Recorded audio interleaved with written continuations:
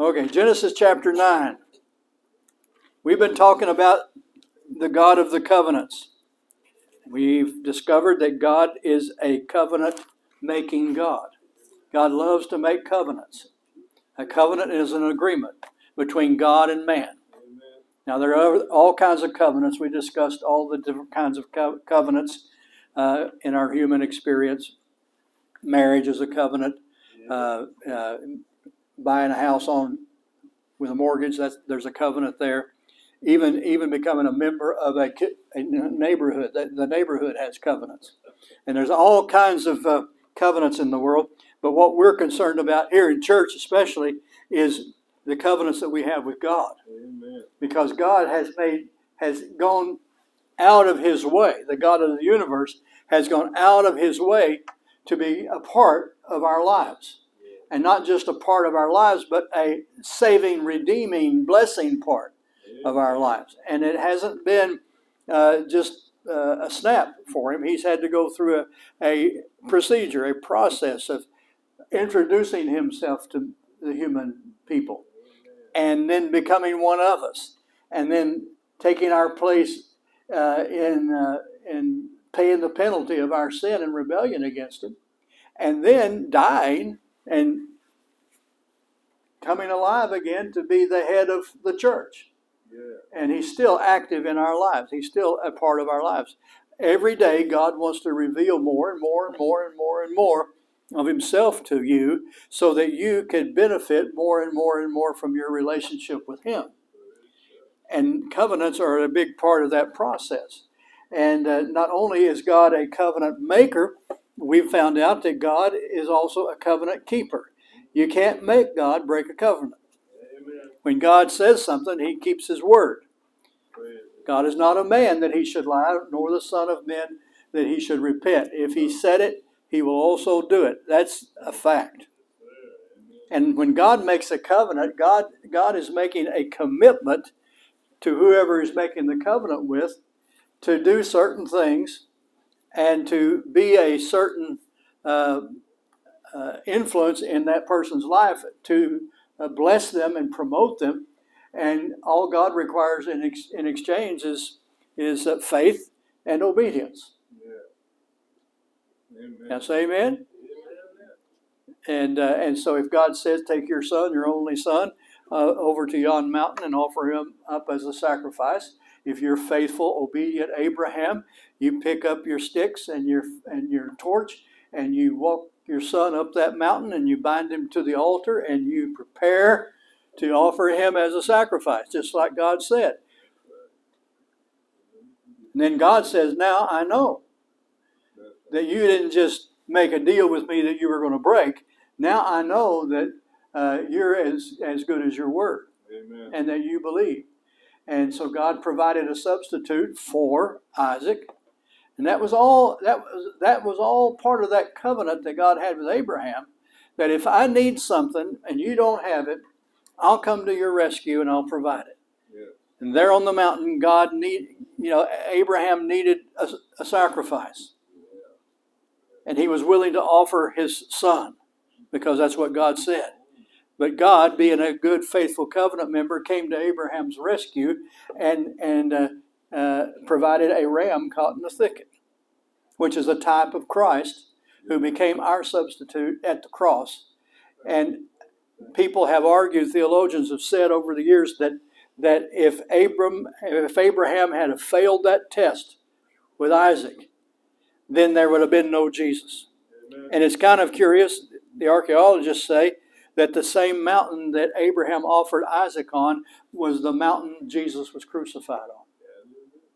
Amen. So you can see that in the making of that covenant with Abraham, long, long, long ago, God was making room in preparation for the new covenant that he was going to make in the blood of his own son. You see that? Everybody looks just thrilled. But what I wanted you to see is in God's mind, when he makes a covenant, if he has to make another covenant to fulfill that first covenant and make that first covenant work more efficiently, he'll make another covenant and it'll be stronger And it'll involve more and more of the details and revelations of who God is. And then later on, He can make another covenant. It doesn't mean that the first covenant failed. It just means it did its job in getting us down the track to our total redemption. Amen. And with each covenant, God provides the tenure of that covenant. Like when He made the covenant with Noah that He was not going to flood the earth. How many of you remember that covenant? Noah comes off the ark after the flood, after the waters had gone down, and the ark was finally, they were able to get off. And he comes out of the ark. He offers up a sacrifice. Immediately, he takes some of the animals that he had saved on the ark, and he offers them up as a sacrifice to God. And that was a real sacrifice, because those are the only animals left on the earth. And he slaughters some of them right there as an offering to God. And that's a true sacrifice. And God said, I'll never, ever, ever, I will never, as long as the earth remains, I will never, ever destroy all living kind with the flood. Amen.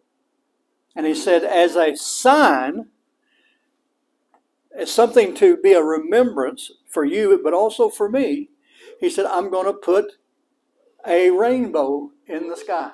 And whenever there's rain, whenever there's clouds, there will be a rainbow as a reminder or a sign of this covenant. So I want to talk to you about some of the signs of the covenant. And by the way, that covenant that's signified by the rainbow, how many of you know that no matter where you go in the world, you can see a rainbow? And you know why? It's because God made that covenant with the whole world. He made it with all of nature. He made it with all the animals, all the people, every living thing that inhabits the earth. God made that covenant with. And do you know that covenant is an eternal covenant? It'll never be broken. God. Now we do have floods, we do have tsunamis once in a while, but God has never allowed the water to cover the earth and drown everybody since that day. And the rainbow is the sign of that covenant. But it was made to everybody, all generations, as long as this earth is here. Amen. Now that doesn't preclude God from destroying the earth some other way. He could let us collide with a meteor. He could let us destroy ourselves. He is going to destroy the planet with a fire one day. Peter prophesied about that. So it is eventually going to burn up, but it never will He cover it with another flood. He will not allow that. So I don't have to worry about the ice caps melting and all of that gloom and doom stuff, because I know that God is the one who determines the boundaries of the sea, and that even though there may be high tides and even though there may be some surges once in a while, it always goes back to those boundaries. It's an awesome thing. Have you ever gone to the beach and just stood there on the beach and it's flat as it can be and the water's out there and you can see the horizon and you can tell there's a whole lot of water out there, and it's a powerful element. Have you ever thought about that? And then you just watch that water just come right up and stop and go back, and then it comes right up and stops, goes back, and there's like an invisible boundary that says it can't go any further. Now, as the tide comes in and out, that varies. That little boundary moves back and forth. But it never gets to 7144 Atlantic Boulevard, thank God. Amen? Aren't you glad for that? Well, that's not just an automatic thing. That's God saying, I'm not going to allow the waters to destroy the earth again. So the rainbow in the sky is a sign to you that covenant is still in effect.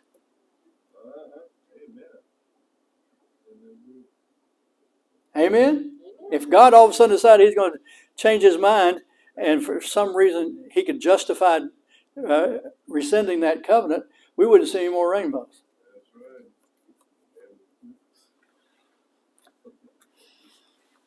But we still see them, don't we? Yes, indeed. And they're still just as spectacular. Every time you see one, you want to stop your car and take pictures. I think it's because it's tied to our soul and the knowledge that we have a God that keeps his covenants. Amen? Well, let's talk about signs for a moment. In Genesis 9:12, God said, "This is the sign of the covenant which I make between me and you and every living creature that is with you for perpetual generations." Now, you know what perpetual generations means? It means forever and ever and ever and ever. "I set my rainbow in the cloud, and it shall be for the sign of the covenant between me and the earth. It shall be when I bring a cloud over the earth that the rainbow shall be seen in the cloud, and I will remember my covenant which is between me and you and every living creature of all flesh. The water shall never again become a flood to destroy all flesh.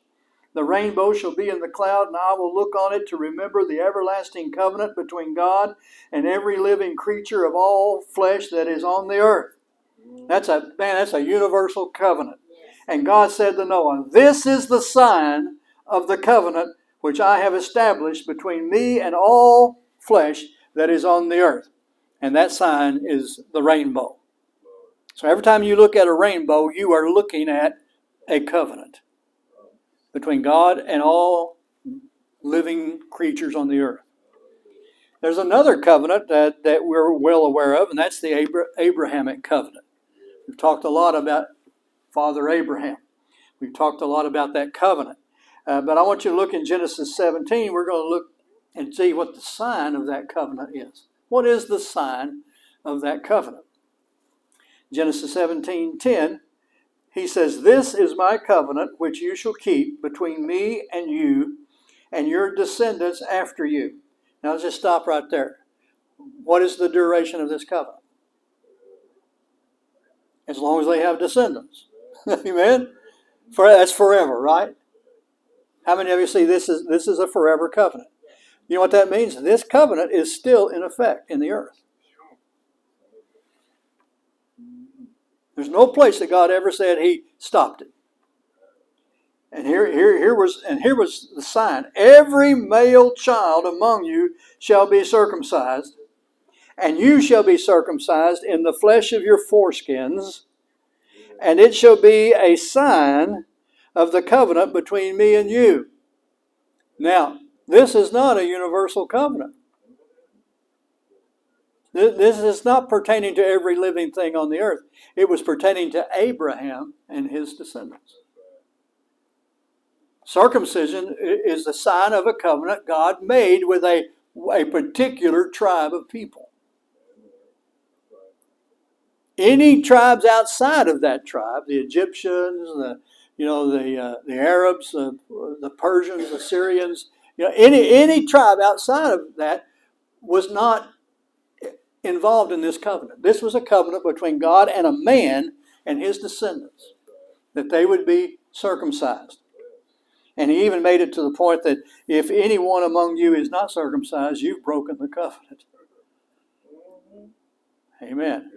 And so God was serious about it. Well, we have a covenant with God that involves circumcision. Now, before anybody runs out screaming, it's the circumcision of the heart. And we'll talk about that later. But I want you to understand that in as much as God has brought us into the Abrahamic covenant, there is still a circumcision that must be applied, even to the Gentile. Now, the apostles recognize that there's a difference between Gentiles and Jews. And what the Jews consider, a bedrock part of their culture and their religious faith, which is circumcision, does not apply to Gentiles. I'm talking about physical circumcision. But we're all, in order to be a part of the new covenant, we're all required to have that heart circumcision. Yes, indeed. Because that's a sign of the Abrahamic covenant. Circumcision is what brings us in as the sons and daughters of Abraham. That's circumcision of the heart. If you're not circumcised in your heart, then you cannot claim to be a descendant of Abraham or heir to his blessings. But by faith, we enter into what Jesus did on the cross. That's our circumcision. That where the flesh of Jesus was cut and the blood of Jesus was shed, that is our circumcision. And when we put our faith in what Jesus did for us on the cross, we become heirs of the Abrahamic covenant. Because it's still in existence. Amen. We're blessed with faithful Abraham. Are you following me? Okay. And so you say, well, what is that circumcision of the heart? That's when in your heart you believe upon Jesus Christ and you become a blood-bought, blood-sealed part of his body. Then you are an heir of the Abrahamic covenant. Isn't that the coolest thing?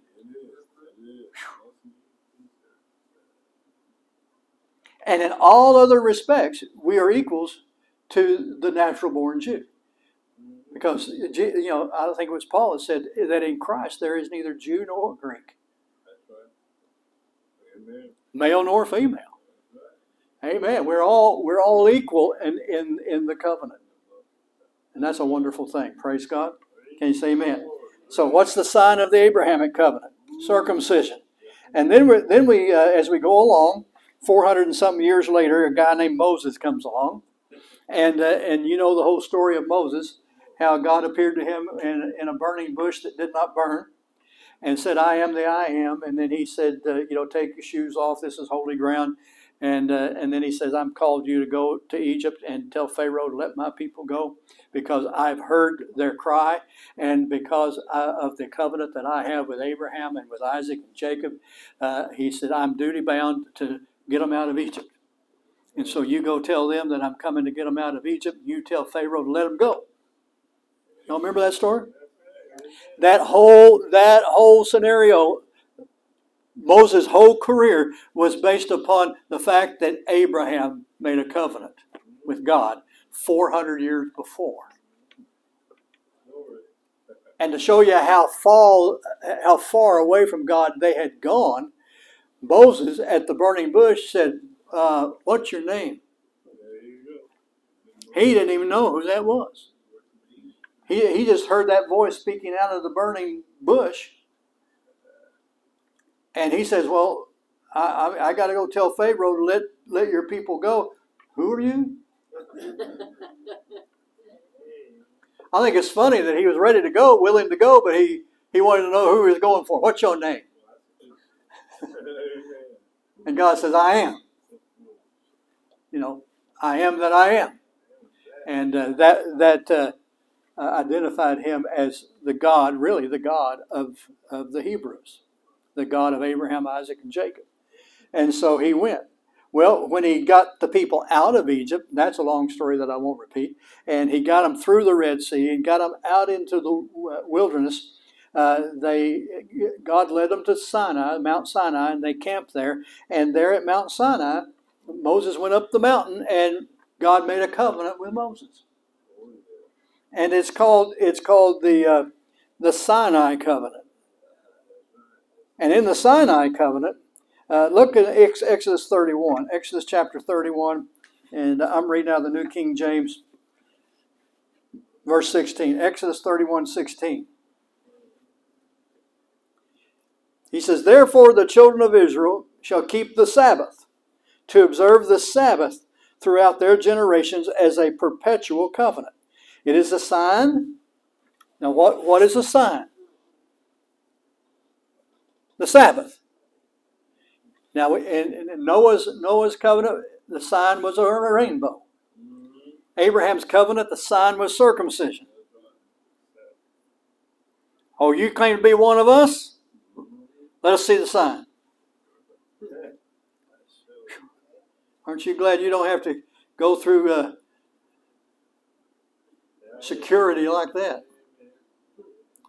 It's almost that bad. But that was the sign. And the sign of the Sinai covenant, or the covenant that God made with Moses, was the Sabbath. The Sabbath. You have to rest on the Sabbath. You have to observe the Sabbath. Keep it holy. Therefore, he says, it is a sign between me and the children of Israel forever. For in 6 days the Lord made the heavens and the earth, and on the seventh day he rested and was refreshed. Now, who was this covenant made for? It was between God and the children of Israel. God and the children of Israel. And for how long was this covenant supposed to last? Forever. So this covenant was made between God and the children of Israel, and it was a forever covenant. And the sign of that covenant was the keeping of the Sabbath. And to this day, true Israelites keep the Sabbath. Well, what about us? Well, are you Israel? Don't get ahead of me. Are you Israel? How many of you were born Jews? I'm not asking if you got one in the woodpile somewhere. I'm just saying. So no one here is a natural physical Hebrew or Jew. So unless something happened and changed, we're not affected by that covenant on Mount Sinai that required the sign of the Sabbath. Right? Because it was for the children of Israel. He didn't say the children of Israel and the Egyptians, the children of Israel and the Syrians. No, he just said the children of Israel. It's a forever covenant between God and the children of Israel. And if you're not the children of Israel, you're not part of that covenant. Neither are you an heir to the promises. You're basically a stranger. As far as that, you're an outlier. You're a infidel. Amen. You got no rights. You understand? We have no claim whatsoever on this covenant.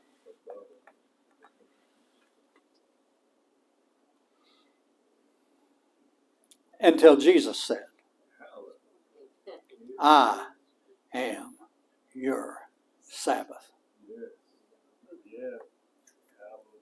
Uh-oh. How many of you received Jesus? Then now you are a keeper of the Sabbath. And that is a sign to you that you are now you're a part of that system, and you are part of those covenants of promise, and you do have a standing in the sons of Israel community. And it's by faith. It's by faith. We're not required to fulfill a whole lot of the requirements of the Jewish customs and rituals that are based upon this Sinai covenant. But the spirit of those things is carried over into the new covenant, and Jesus just perfected them and completed them and made them even more eternal and more far-reaching. For example, the whole idea of having no graven images and no idols in your house. Jesus said that, you shall love the Lord thy God with all your heart, with all your soul, with all your mind. And basically he's saying there are more things that are idols in people's lives than the graven images. He expanded. Everything Jesus touched, it was expanded. Amen. Thou shalt not commit adultery. Jesus says, if you just look at somebody and have the wrong thought, you've committed adultery.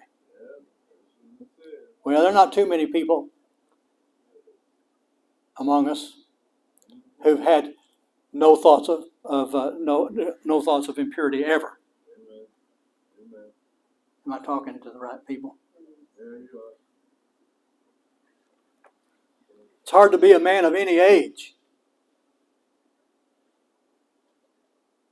who can say, I never lusted after anybody.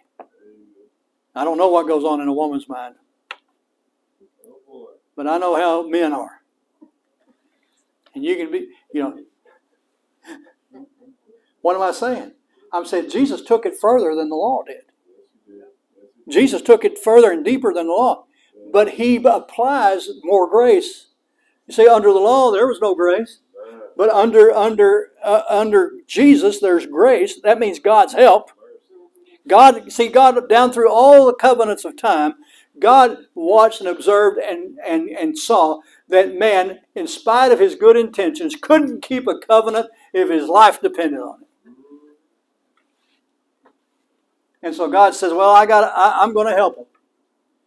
How is he going to help? I'm going to come down, and I'm going to be a man.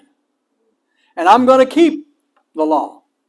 I'm going to keep it perfectly to show them that it could be done.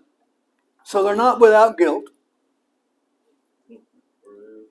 And then I'm going to give my life, lay down my life, so that they can have me living and dwelling in them and helping them to keep those laws that I'm writing upon the tablets of their heart. You see, God realized we couldn't do it by ourselves, so he said, I'm going to come in, and I'm going to come into you, and I'm going to help you. Paul said the Holy Spirit helps our infirmities. Romans 8. He helps our infirmities. You know what an infirmity is? It's a weakness or a tendency towards failure. The Holy Spirit comes in, and he comes along beside of us, and he helps our infirmities and helps us to do what we can't do without him. Amen. So, what was the sign of the Moses covenant? The Sabbath. Okay, let's go to the Davidic covenant. Are y'all enjoying this? Now, I got this out of a book I'm reading.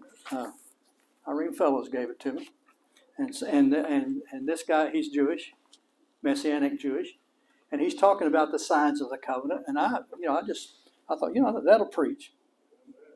So I'm telling you, I didn't get all this stuff out of my own head, but it makes sense, and I have preached it in different forms. But what we need to understand, and I think what really needs to get into your heart is when God says he's going to do something, he never stops doing it. That's right. And when God makes a covenant, and he says this is an everlasting covenant, this is a non-ending covenant, this is a covenant unto all generations, that means it's still going. It's still going. Every covenant that God made with us was built upon the previous covenants.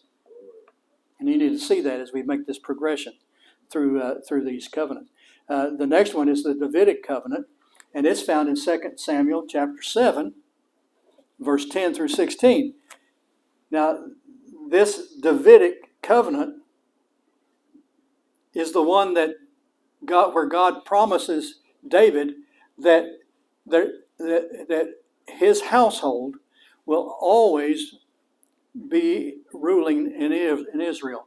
As long as Israel, as long as there's something there to rule over, that the house of David will prevail through all generations. And it will be perpetuated through Jesus being a descendant of David, and Jesus becomes the King of Kings and Lord of Lords forever. You see that? And so let me read it to you. 2 Samuel 7:10. Moreover, I will appoint a place for my people Israel, and will plant them, that they may dwell in a place of their own, and move no more. Nor shall the sons of wickedness oppress them any more, as previously, since the time that I commanded judges to be over my people Israel, and have caused you to rest from all your enemies. Also the Lord tells you that he will make you a house. Everybody say house. House. When your days are fulfilled and you rest with your fathers. He's talking to David. When your days are fulfilled and you rest with your fathers, I will set up your seed after you, who will come from your body, and I will establish his kingdom. He shall build a house for my name, and I will establish the throne of his kingdom forever. I will be his father, and he shall be my son.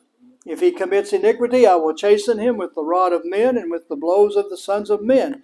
But my mercy shall not depart from him, as I took it from Saul, whom I removed from before you. And your house and your kingdom shall be established forever before you. Your throne shall be established forever. He's talking to David. And he's prophesying Jesus. But he's telling David, here's my covenant with you. That there's a dynasty coming out of you. Out of your loins will come forth a dynasty, a ruling dynasty of kings. And they will be my house. And of course it was David who gathered up all the materials for his son Solomon to build the temple. And so the sign really of the Davidic covenant is the house.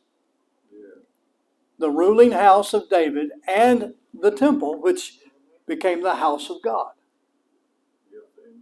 So when you think David, you think the covenant David, you think house.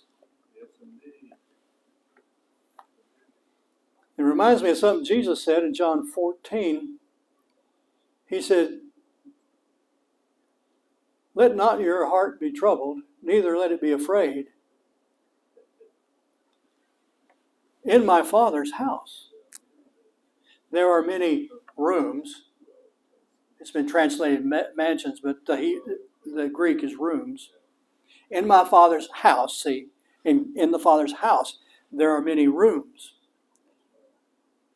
And if I go away, I'll prepare a place for you. And I will come again, that I may receive you unto myself in the house. And it's the house of God. And Jesus is the head over his house. And the Bible says we are his household, his dwelling place, the place for the Holy Spirit to dwell. And so the Davidic covenant that's symbolized by house, we have entered into through Jesus, and we have become a member of the household of God and temples of the Holy Ghost. 2 Corinthians 6 says we're the temples of the Holy Ghost. We're dwelling places for the Holy Spirit. So David had the temple, the literal physical temple in Jerusalem, as the symbol of his dynasty. But Jesus has the church as the symbol of his dynasty, and he's the head over it. And so we're a part of that continuing covenant that comes down from David. You see that? We're the house of God. Amen. Not this building. You have become the house of God. And that is what prepares us and gets us ready for the new covenant. The new covenant. See, all these things, everything that's going on here is setting us up for Jesus to come and make the perfect and complete finish on God's plan of redemption of all time. And when Jesus died on the cross and said, "It is finished," I believe that's what he was talking about. I don't believe he was saying that the covenant with Noah is finished. I don't think he was saying that the covenant with Abraham was finished. I don't think he's saying that the covenant with Moses is finished. I think what he's saying is that I have put the finishing touches on the whole shebang. And now I can bring all mankind. Whereas before he was working primarily and almost totally exclusively through the Jews. Now he says, "Now, Peter, go to Cornelius' house. Now, Philip, go down to Gaza and speak to an Ethiopian, because I have brought everyone in through Jesus. I've brought everyone who will come in through Jesus can come into my redemptive plan and be blessed." Do you see that? We find the new covenant first mentioned in Jeremiah. Jeremiah 31 verse 31 says, "Behold, the days are coming, says the Lord, when I will make a new covenant with the house of Israel and with the house of Judah." Boy, he's not talking about me yet, is he? The house of Israel. You see, that's one reason why we Christians have missed a lot. Because when we read the Bible and we read like, oh, God's making a new covenant with the house of Israel, with the house of Judah, we just kind of mentally exempt ourselves from the whole process. Well, this is not for us. This is for the Jews. I did that for years when I was growing up. Every time I'd see the word covenant or house of Israel, Judah, I would just dismiss it. I said, well, this has no impact on my life. This has nothing to do with me because I'm a Gentile. It's amazing. I couldn't even define those terms, but I knew enough to exempt myself from the blessing. That ought to tell you something right there. The devil's been trying to rob our blessing. And so I didn't exempt myself. I mean, I did for a long time. I even got to the place where I wouldn't even read the Old Testament. Really? Yeah. I mean, Old Testament, that's for the Jews. New Testament, that. Everybody needs to understand. That's baloney. It is. That's baloney. There is no Old Covenant and New Covenant in that sense. The Old Testament is just all the Hebrew scriptures, and the New Testament is all the Greek scriptures. The Old Testament was written by Hebrews for Hebrews. The New Testament was written in the Greek language for the Gentiles primarily. Now, it was also written for the Jews too, because the first Christians were Jews. All the apostles were Jews. You got that? And so, it was written in Greek by Jews. But it was so it would have a greater and wider exposure throughout that part of the world. So they put it in Greek. But understanding, that's why we have Old and New Testament. It's Hebrew and Greek. If you realize that Matthew, Mark, Luke, and John occurred before Jesus went to the cross, so technically it would have been in the Old Covenant. And everything Jesus did, he did as a part of of what we'd call the Old Covenant. All his miracles, all his healings, everything he taught, everything he preached was to the people of the covenant, the Jews. I mean, you realize Jesus came to the Jews first.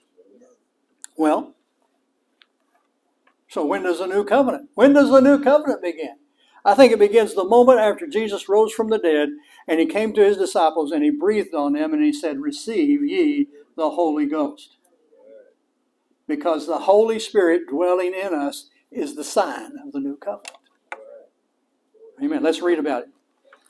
So Jeremiah 31 says, "Behold, the days are coming, says the Lord, when I will make a new covenant with the house of Israel, house of Jacob, not according to the covenant that I made with their fathers in the day that I took them by the hand to lead them out of the land of Egypt, my covenant which they broke, though I was a husband to them, says the Lord. But this is the covenant that I will make with the house of Israel after those days, says the Lord. I will put my law in their minds and write it on their hearts, and I will be their God, and they shall be my people. No more shall every man teach his neighbor and every man his brother, saying, Know the Lord, for they all shall know me. Amen. From the least of them to the greatest of them, says the Lord, for I will forgive their iniquity and their sin I will remember no more." Now, can you relate to this? Can you identify with any of this? I mean, this is talking my language now. All right? Now look at Ezekiel 36. I'm talking about the new covenant. Ezekiel 36:24. "For I will take you from among the nations, gather you out of all countries, and bring you into your own land." Now this is sounding like the Jews, right? "Then I will sprinkle clean water on you, and you shall be clean. I will cleanse you from all your filthiness and from all your idols. I will give you a new heart and put a new spirit within you. I will take the heart of stone out of your flesh and give you a heart of flesh. And I will put my spirit within you and cause you to walk in my statutes, and you will keep my judgments to do them." So the sign of the new covenant is the Holy Spirit dwelling in you. That's a sign of the new covenant. Turn to 2 Corinthians chapter 1. And I'm accelerating here because time has accelerated. It's funny how the first 15 minutes goes by and you're just rocking along, and the next thing you know, you're in the wrap it up mode. But y'all stay until I finish, right? Okay. All right. 2 Corinthians 1:21. Now, he who establishes us with you in Christ and has anointed us is God, who has also sealed us and given us the Spirit in our hearts as a guarantee. Okay, so the Spirit in our hearts is a guarantee. It's a sign. Right? Just like the rainbow in heaven is a guarantee. Still there. 2 Corinthians 5:5. Now, he who has prepared us for this very thing is God, who also has given us the Spirit as a guarantee. Ephesians 1:13. In him you also trusted after you heard the word of truth, the gospel of your salvation, in whom also, having believed, you were sealed with the Holy Spirit of promise, who is the guarantee of our inheritance until the redemption of the purchased possession to the praise of his glory. So the Holy Spirit in you is a sign, a symbol, a sign, and a guarantee that all the provisions of the covenant are yours.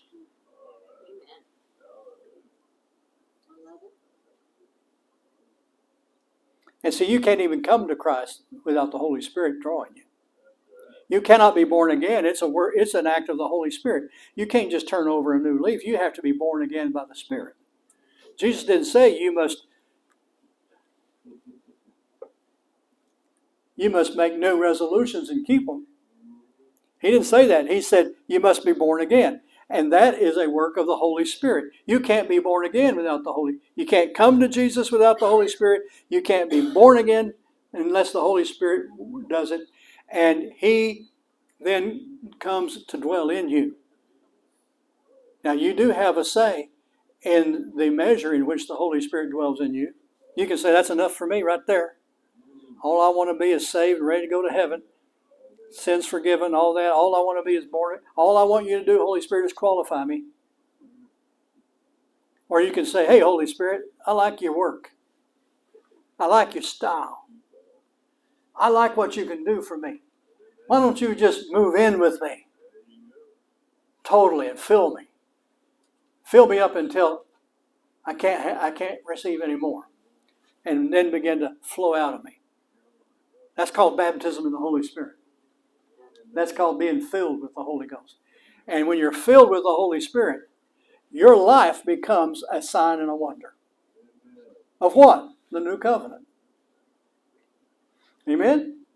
So we're entering into it. The moment you're born again, you are entering into the new covenant. But you're a long ways from going out the other side. Because it's still unfolding and still developing, and it will until we enter into that rest called his kingdom on earth, or the eternal Sabbath. See, the Sabbath day is coming. But Jesus said in the meantime, spiritually, you can enter into his Sabbath or his rest. There is a rest for the people of God. And we're to labor, we're to endeavor to enter into that rest. It's a spiritual rest.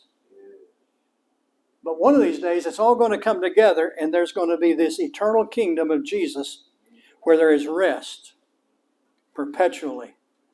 And then we enter into God's seventh day by covenant. Can you say amen? Amen? On the seventh day, God rested, and he has been working and endeavoring ever since then to bring us into that seventh day of rest, which is his eternal kingdom. I believe that with all my heart. And I believe it can happen in a day.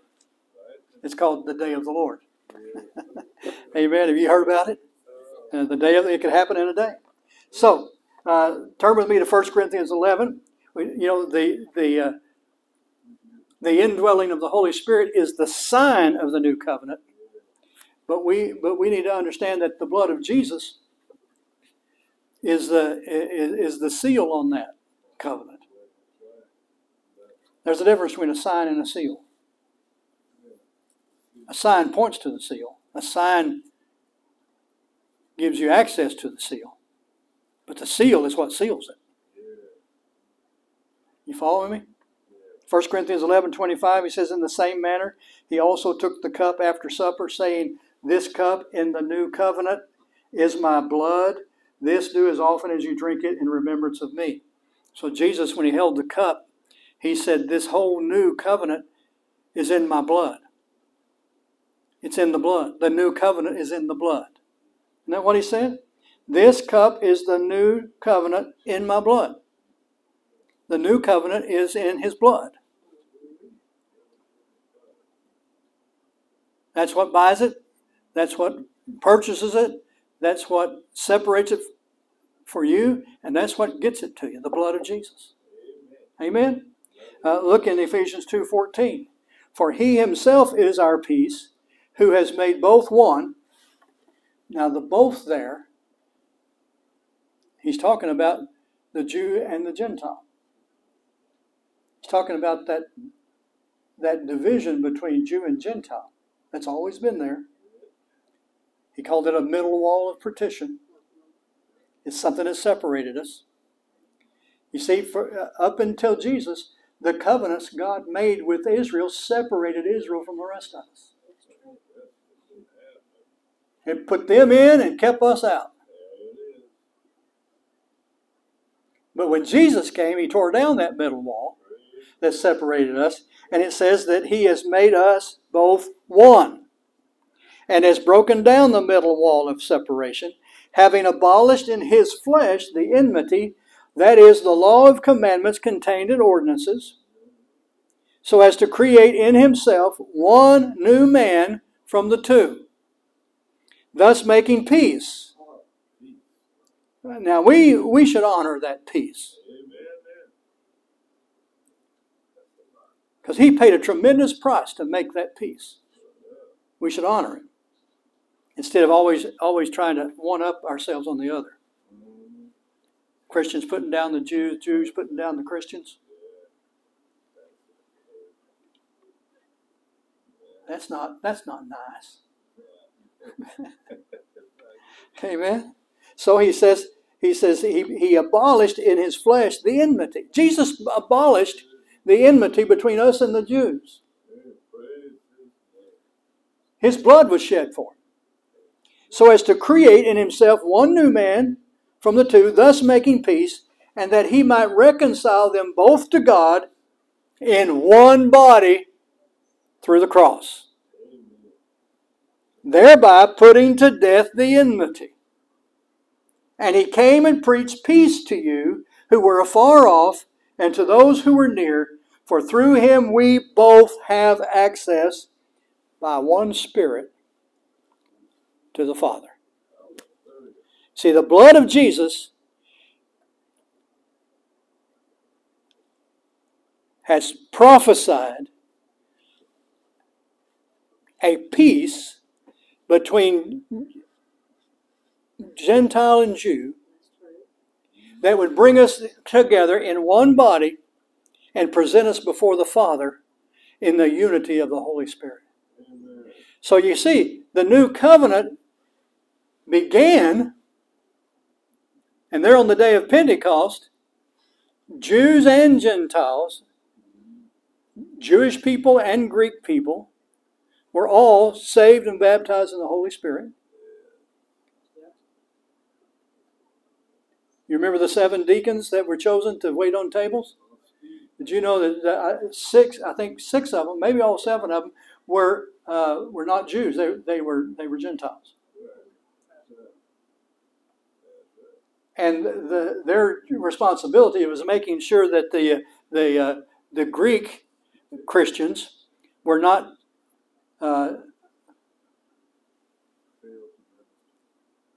left out of all the benefits of being in the church. Because the Jews would have said, "No, you can't have this. You're not a Jew," and they would not appreciate them and disrespect them. And that's what was going on. And so they appointed these deacons to make sure that the Greek Christians got their part, got their share. And the first martyr of the church was a Greek named Stephen. How many of y'all knew that? You see, it was then and only then did Jew and Gentile, Jew and Greek, whatever, come together and all become recipients and beneficiaries of all these covenants.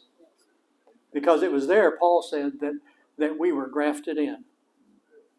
We were included in. The Jews are not excluded. They have to go through the same process of faith and believing that we do. But the only thing that's going to bring us together in one and usher in that eternal Sabbath, that forever kingdom, is going to be when we learn to work together and grow up spiritually and become one body. We used to sing a song. We pray that one day our unity will be restored. Well, you can't restore something that hasn't existed before, and so we need to get there. How many of you would agree? So we're not going to discriminate according to are you Jewish or are you Gentile? That's not the issue anymore. Are you in Christ? Amen. Are you in Christ? And if you are, then you are in line for the benefits of the covenants of promise. And it's in the blood. It's in the blood and it's in the Spirit. Amen? Two things that we know and love and appreciate very much. The blood of Jesus and the indwelling of the Holy Spirit. Amen? I think this would be a good time to have communion, wouldn't you? So we're going to get our communion cups distributed and then we're going to celebrate and remember the body and the blood of the Lord Jesus. Amen. Everything comes back to this. Everything is made possible by the blood. Amen. The Bible says we enter into God's presence by pressing through the torn veil, which is the body of Jesus Christ. You know, if you take a body and you tear it in half, you hang it up, you tear it in half, and you say, this is the entrance. In order to get from here into the next room, you've got to pass through this curtain. And by the way, this curtain happens to be a ripped apart body that's still bleeding. And so you say, well, I want in that room, and the only way to get in that room is to press through the two parts of this riven body.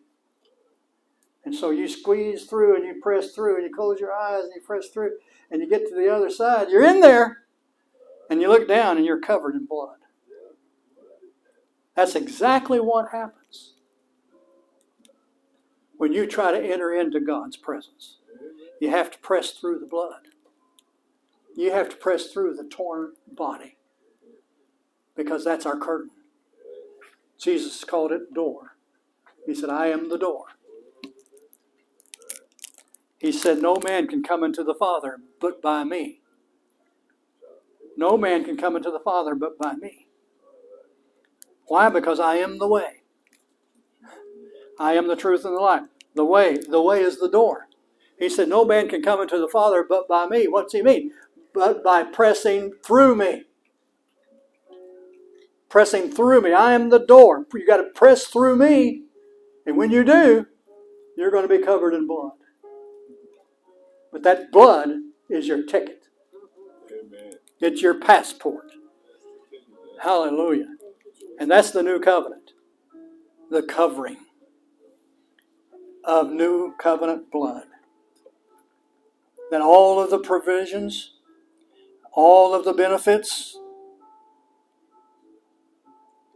going all the way back to the first covenant made by God to this very day, that every benefit and provision and blessing of those covenants will become mine. And that you will reveal to me and enable me by faith to fulfill my part of being a member of this covenant. And we'll give you praise for it In Jesus' name. Everybody said amen.